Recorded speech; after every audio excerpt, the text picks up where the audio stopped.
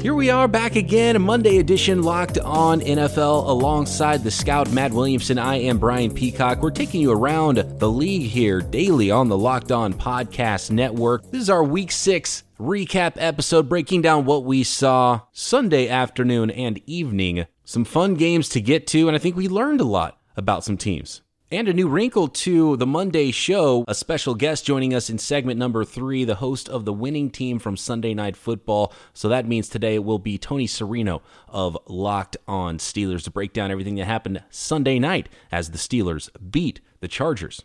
But first, Matt, the Jets, they're on the board. They get their first victory, 1-4 now. Sam Darnold coming back, 300 yards passing, couple touchdowns, looking good. Jets looking like a completely different team, beating the Cowboys 24-22. Bit of a shocker this afternoon, Matt. Yeah, absolutely. And it's interesting. I mean, I'm a big Sam Darnold guy, and I've been, all the different outlets we talk, but especially here, been saying I think the second half of the season is going to look a lot better for the Jets. Darnold's coming back from mono, and C.J. Mosley's hardly played, and Quinnen Williams. I mean, there's guys, at least there's cards out there to be played for this team. But I didn't expect this. I mean, I thought this was a get-right game for the Cowboys. And like a handful of, quote, contenders are on a losing streak now. You look at like the Rams and the Chiefs, that are struggling to win games right now. But I think the story here is Darnold. They've got a nice array of weapons, including Herndon when he returns. This team has work to do, but I think if you have an offseason of offensive line reinforcements and a corner, they have money to spend. They are really going in the right direction, and a lot of it centers around the quarterback, of course. Yes, absolutely. Do you rethink things about how good the Cowboys are? That secondary is supposed to be the strength of this team, and Sam Darnold doing some work against that Cowboys defense. And then Dak Prescott jumped out to a great start this season and has sputtered a little bit now for the 3-3 Cowboys. Yeah, and I do think a little of it is, I think we have to mention Amari Cooper got hurt early and didn't play the majority of this game, and he's been critical for that team. I mean, he's been a true wide receiver number one, and that hurt for sure. But in terms of the defense, and I also think that the scheme isn't taking anybody by surprise anymore from the Cowboys either, and Moore and Garrett and those guys. I expected more from the pass rush, though. I mean, you would think of the way the Jets line has been playing that they would get abused in the protection game, and they didn't at all. And it just goes to show you anybody can beat anybody in the NFL. So some of these games you think are locks, they never really truly are. And so the Jets, they get their first W, now 1-4 on the season. And Sam Darnold, I think that is a huge step for Sam Darnold, not only to be healthy and be over his illness there in the mono stuff, but to prove to the Jets and Jets fans that he's a dude still. And so we'll continue to monitor that development. But very nice win for the Jets and Sam Darnold. Yes, and the last note there is, I think it seems so long ago, but remember all the offseason momentum for Darnold. I mean, he finished last year, his rookie year, after he sat out a couple games with injury, extremely strong.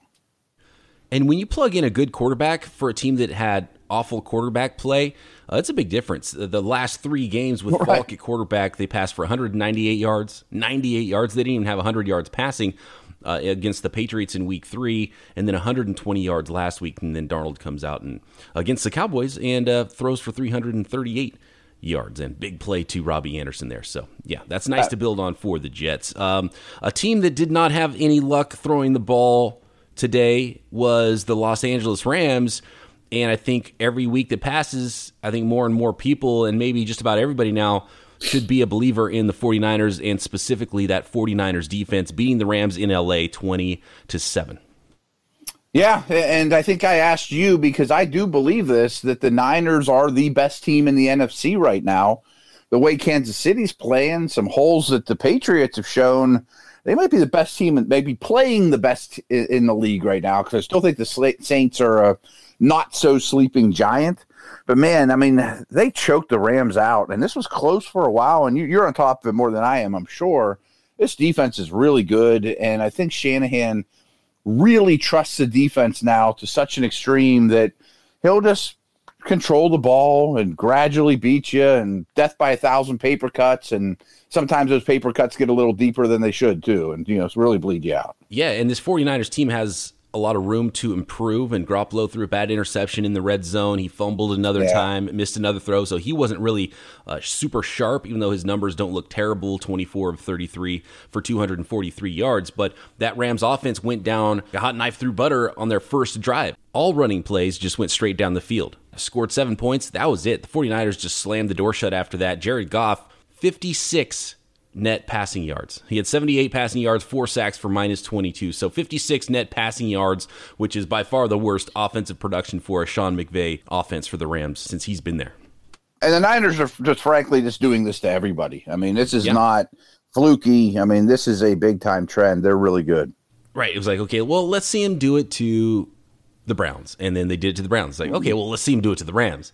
And even more so to the Rams. So absolutely. The 49ers are for real. Can they keep it up? Can they improve on the things they need to improve upon? And then we'll see when they face some more competition down the road. But they're there, and this is going to be a fun one in the NFC West. And now the Rams behind the 8 ball a little bit at 3-3. 49ers are 5-0.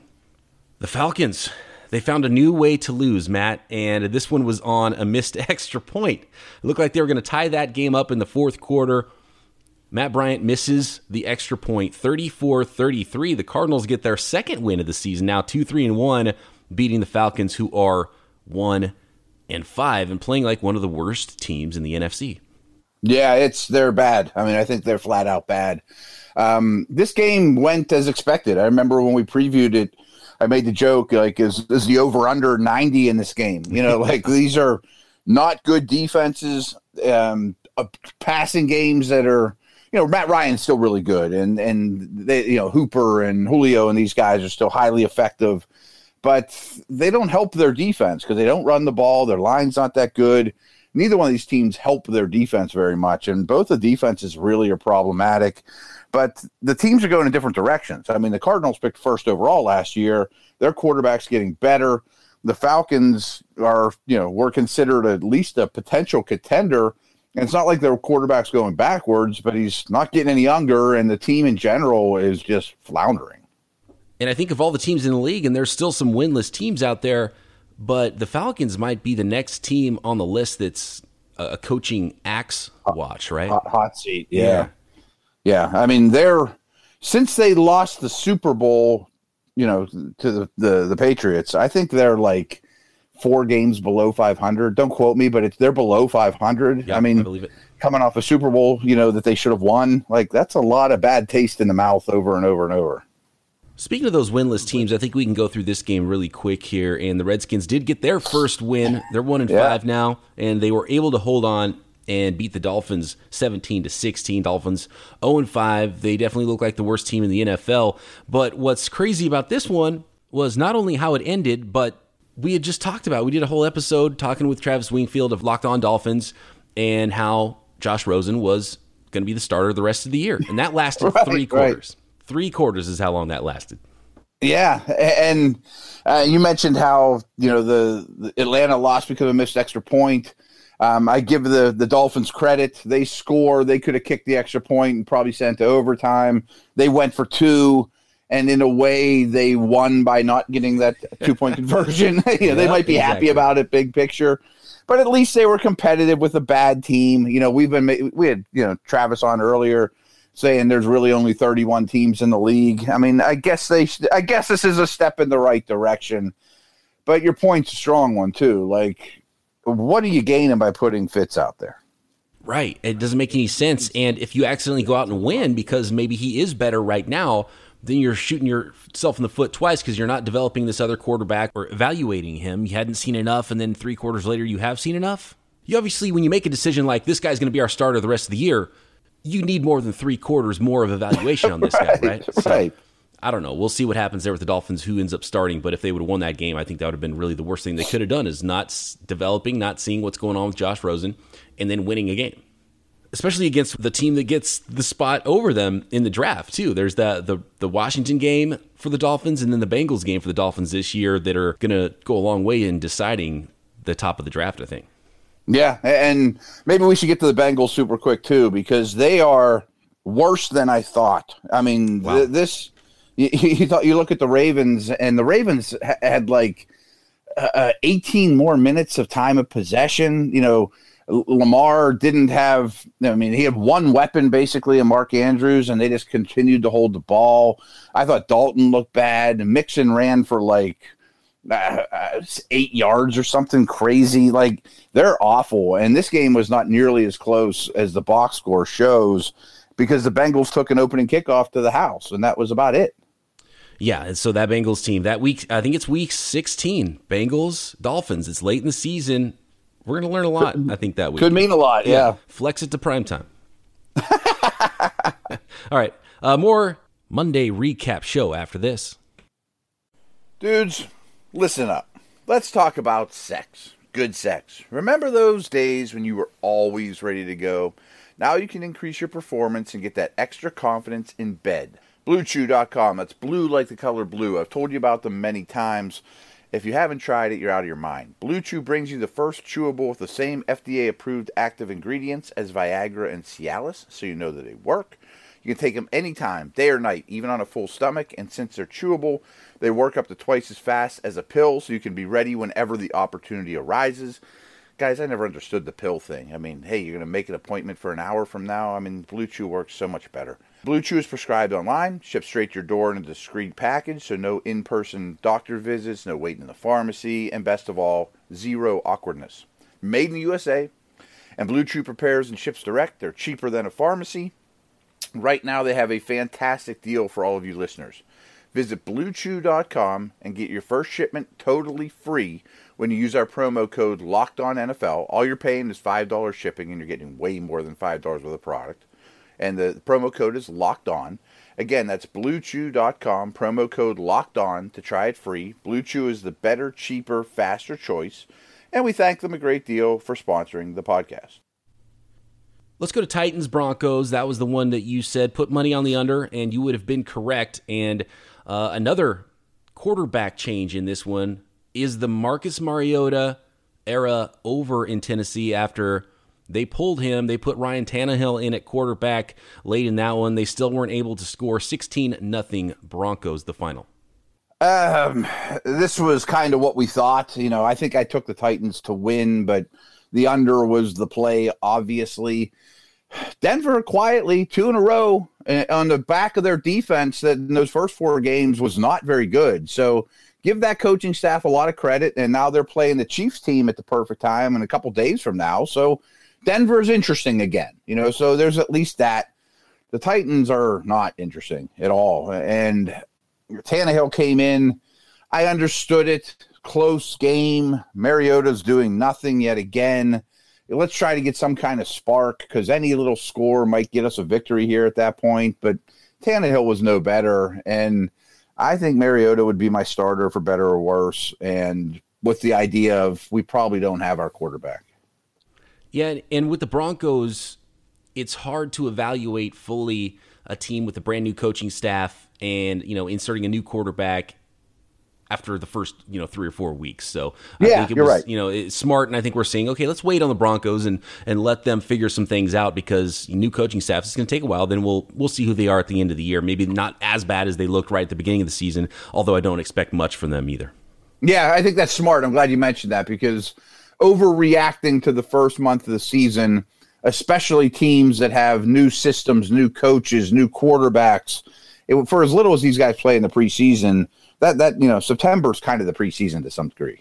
Right. And so this really leads into the other quarterback from the draft who was taken ahead of Marcus Mariota in Jameis Winston. Yeah. The Bucs fall to the Panthers 37-26. 5 interceptions from Jameis Winston. I had talked this week about how thought maybe he had turned a corner with new coaching staff, Bruce Arians, and he looked awful week 1, threw a bunch of picks, and we saw that Jameis Winston back again. Maybe both those guys need to be done with the teams that drafted him. I don't know. I mean, I'm still in Winston's corner. This was rough. I mean, he also did some great things. I mean, as usual, he's a roller coaster. The lows have been less under Arians, but again, that's a small sample size.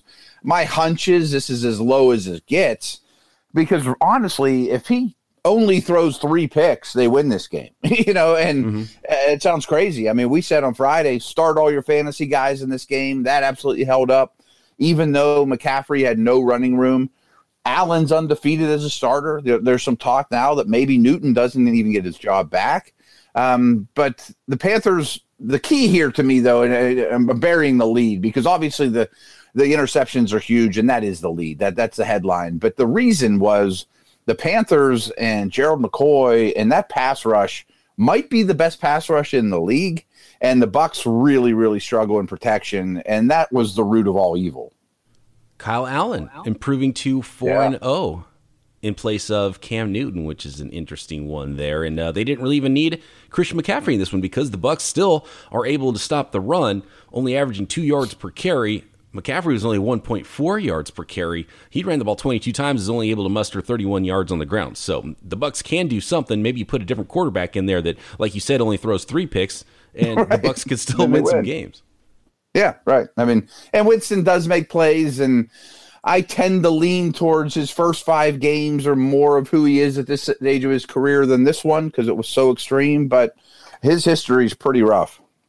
Yeah, for you fantasy guys out there, happy with Chris Godwin, I'm sure. 10 catches, 151 yards. When a team chucks it 54 times, you might have a little production there, and they did. It reminds me a little bit of the game a few weeks ago from Jared Goff, who threw it 60-something times and turned the ball over a bunch of times, and it was just like they were in it. They kept throwing because they had to, but the turnovers just, in the end, it was just, you can't overcome that. No, right. I mean, that many is just forget about it. Come on. The Seahawks narrowly escaped victory and beat the Browns 32-28 on 49ers Twitter during this game. Pretty much the consensus was, I thought the Bucs were terrible and the 49ers didn't beat anybody, and the Browns were terrible and they didn't beat anybody, and then the Bucs go out and beat the Rams a few weeks ago, and now the Browns almost knock off the Seahawks after completely laying an egg against the 49ers on Monday Night Football. I think we're seeing a lot of that is the 49ers are actually good and force the Browns to play bad, and the Browns can be competitive. But in the end, it was the Seahawks, and they improved to 5-1, beating the 2-4 Browns 32-28. Any takeaways from you here? Yeah, I mean, Mayfield threw a bad pick that did go off the hand of his receiver at the end of the half in the end zone. They clearly would have got points, if not a touchdown. Hands the ball over to Seattle. Seattle drives down and gets points to end the half, and then it was a game again because Cleveland dominated up until, I don't know, the 28-minute mark or something like that. Basically, a 2-minute warning in the first half, and then the same thing basically happened at the end of the game.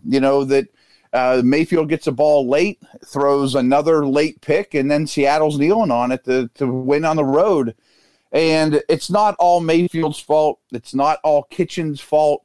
But I wrote a little blurb about this just now about the difference between Russell Wilson and Pete Carroll versus Mayfield and Kitchens is like, if Brady Belichick are at the top of the spectrum, the Seattle's number 2 in terms of that continuity, professionalism, knowing how to win in this league.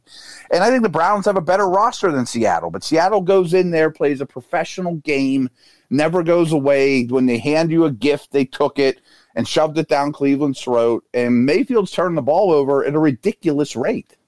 I have definitely not been impressed with what I've seen from the Browns coaching staff. Freddie Kitchens, that might not be the best situation there in Cleveland, and they might have to go shopping for another coach at some point because I have no confidence in Freddie Kitchens from what I've seen from the last few weeks of the Browns. Real quick, he might be a coordinator. You know what I mean? Yeah, and like you said, a year ago this time he was running backs coach, right? Right.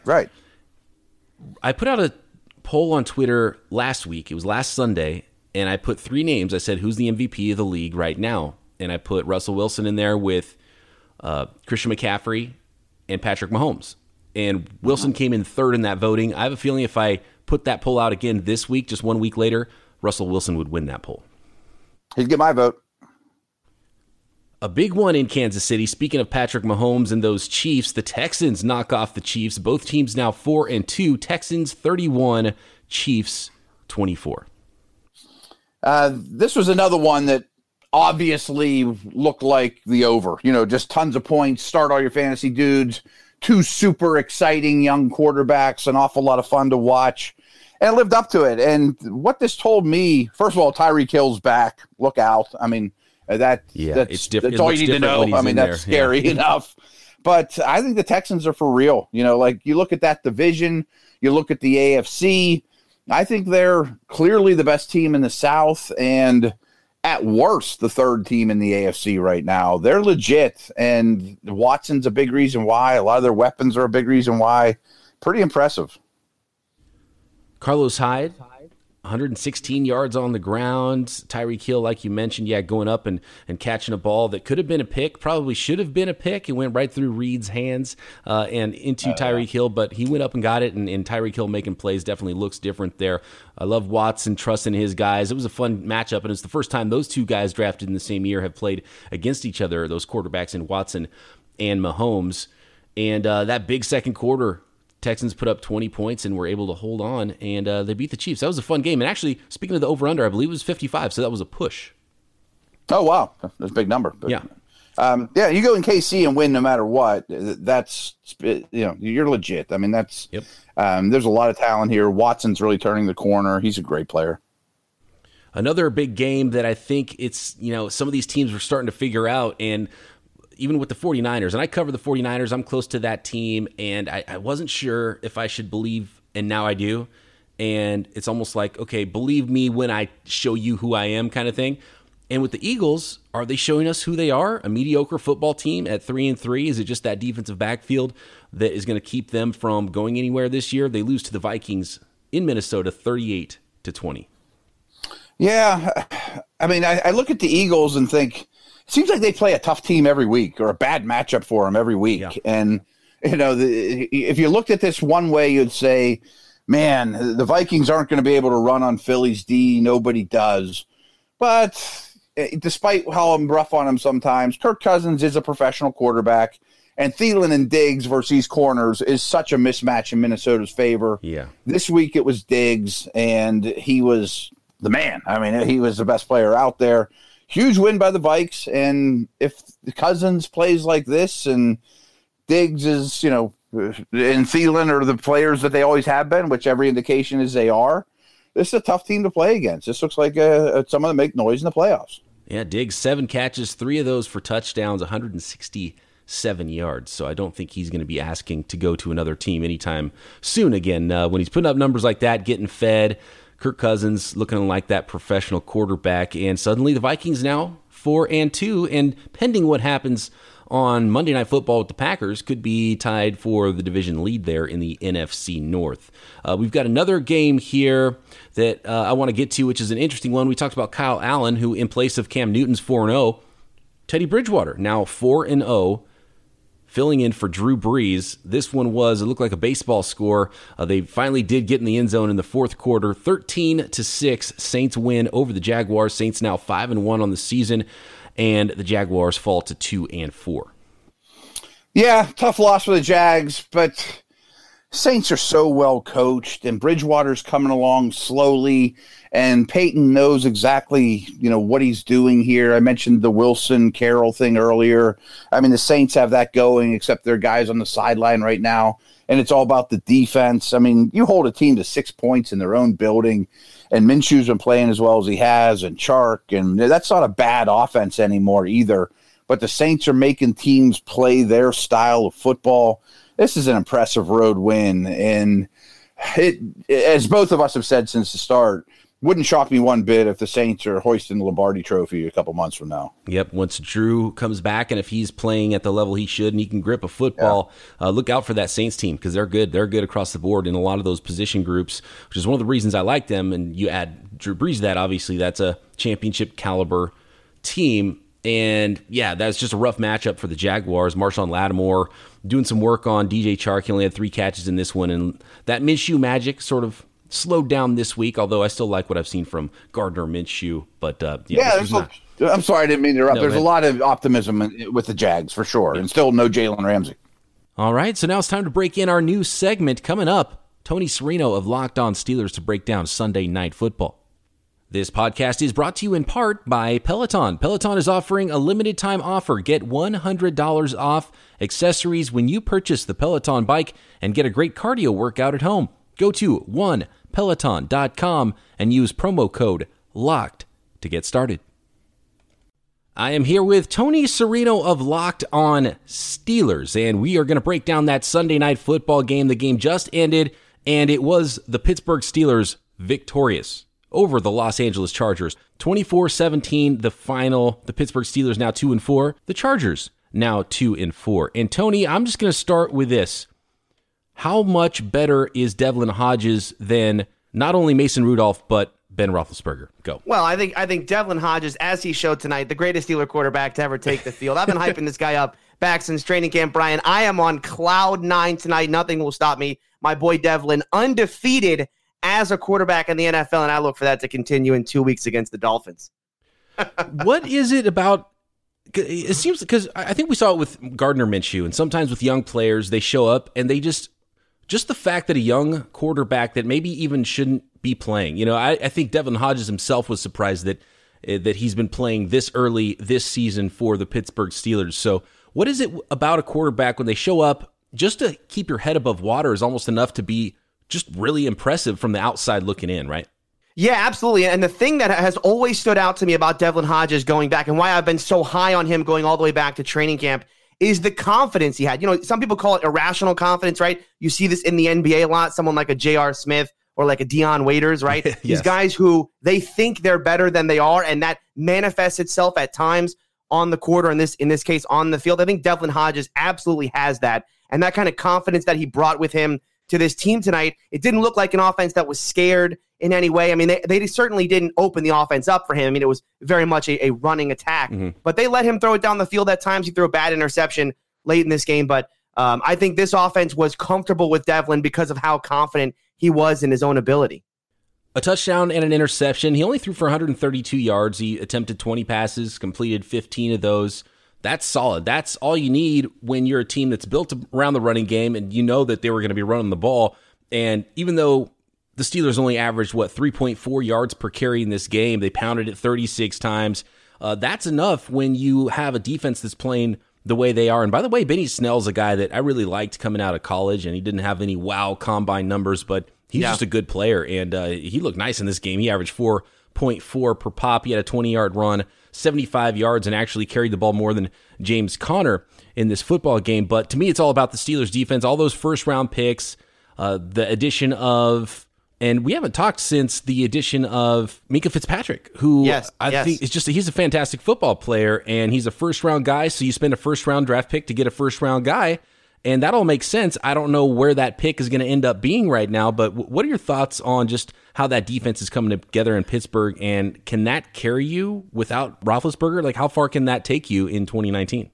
Yeah, I mean, that's a great question, because that's really got to be the recipe for this team going forward. It's got to be to play, stout defense, the kind of defense that you saw really from this team through the first 3 quarters, and they've got to continue getting turnovers at the rate that they are. Look, they've got a ton of young talent on this team. I think they have 9 first-round picks starting for that defense when Mark Barron, when they're fully healthy. So they've got a ton of young talent on that defense, and you're starting to see some of that young talent manifest itself, right? A guy like Stephon Tuitt, he went down with injury, but when he was healthy early in this game, he was wreaking havoc. Of course, TJ Watt coming off the edge. Bud Dupree made a big play early in this game.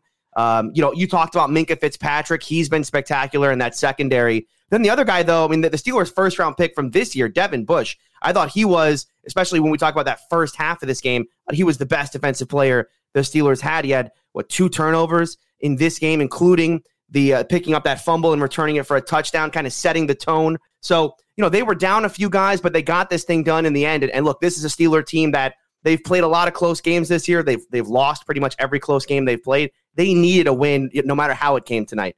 Real quick, and we just jumped on to record here right as the game ended. Do you have any insight into what happened on the field right after the game? Phillip Rivers looked like he got kind of tangled up with... it was Mike Hilton, I think, that he got tangled up with. What was going on there? I don't know. It was a strange one. The game got chippy at times. You saw there was a personal foul with Desmond King where he knocked the ball out, and then Devin Bush got a personal foul of his own, kind of wagging his finger in the face of a player. It got weirdly chippy at the end. I wasn't able to see exactly what happened at the end there. But it seemed like maybe tempers were flaring at the end of the game. Philip Rivers has a lot of children, and I think at that it was almost like he grabbed his ear and was just like trying to take him to his room, or a very dad move that Philip Rivers pulled off at the end of that game. I thought that was he's got some experience. Really he's certainly funny. got one or two or 9, is it? Yeah, he's got 9, I believe. Yeah, and almost a full offense on. Yeah. I mean, I guess if he gets mom and dad involved, they've got a full offense right now in the Rivers household, which is pretty cool. But the Steelers harassed Philip Rivers and the Los Angeles Chargers just enough. Victorious Sunday night, 24-17. Tony, thank you for joining me here on this first edition of the Sunday Night Football Breakdowns we're going to do here on Locked On NFL. You can find Tony on Twitter at Steeler Country, and you can find Locked On Steelers in all the normal places that you find all of the programs here on the Locked On Podcast Network. Tony, thank you for jumping on. Yeah, thank you, Brian. Anytime you want to bring me on to talk about Devlin Hodges, I am excited to talk about my boy Duck. That's a deal. I think Matt Williamson might be on board with that pretty soon here. I'm excited to talk to him tomorrow and find out his opinions on the young quarterback. Yeah, we might be renaming Locked On Steelers to Locked On Duck Dynasty here in a minute. We'll see. I'm going to talk to my co-host Chris about it, but look for that in the future. Is there a small contingent or a large contingent of Steelers fans that are like, I don't care if Rudolph is healthy, let's stick with Hodges? Yeah, it's led by me, and we're all irrational because, look, nothing Devlin did tonight really means he should win that job. But sure, yeah, I mean, I'm leading that charge, absolutely. I love it. All right, hey, talk to you soon, Tony. Great stuff. All right, thanks again. And I'll be back tomorrow with Matt Williamson breaking down all the news around the NFL, recapping Monday Night Football, Lions at Packers. Talk to you then right here, Locked On NFL.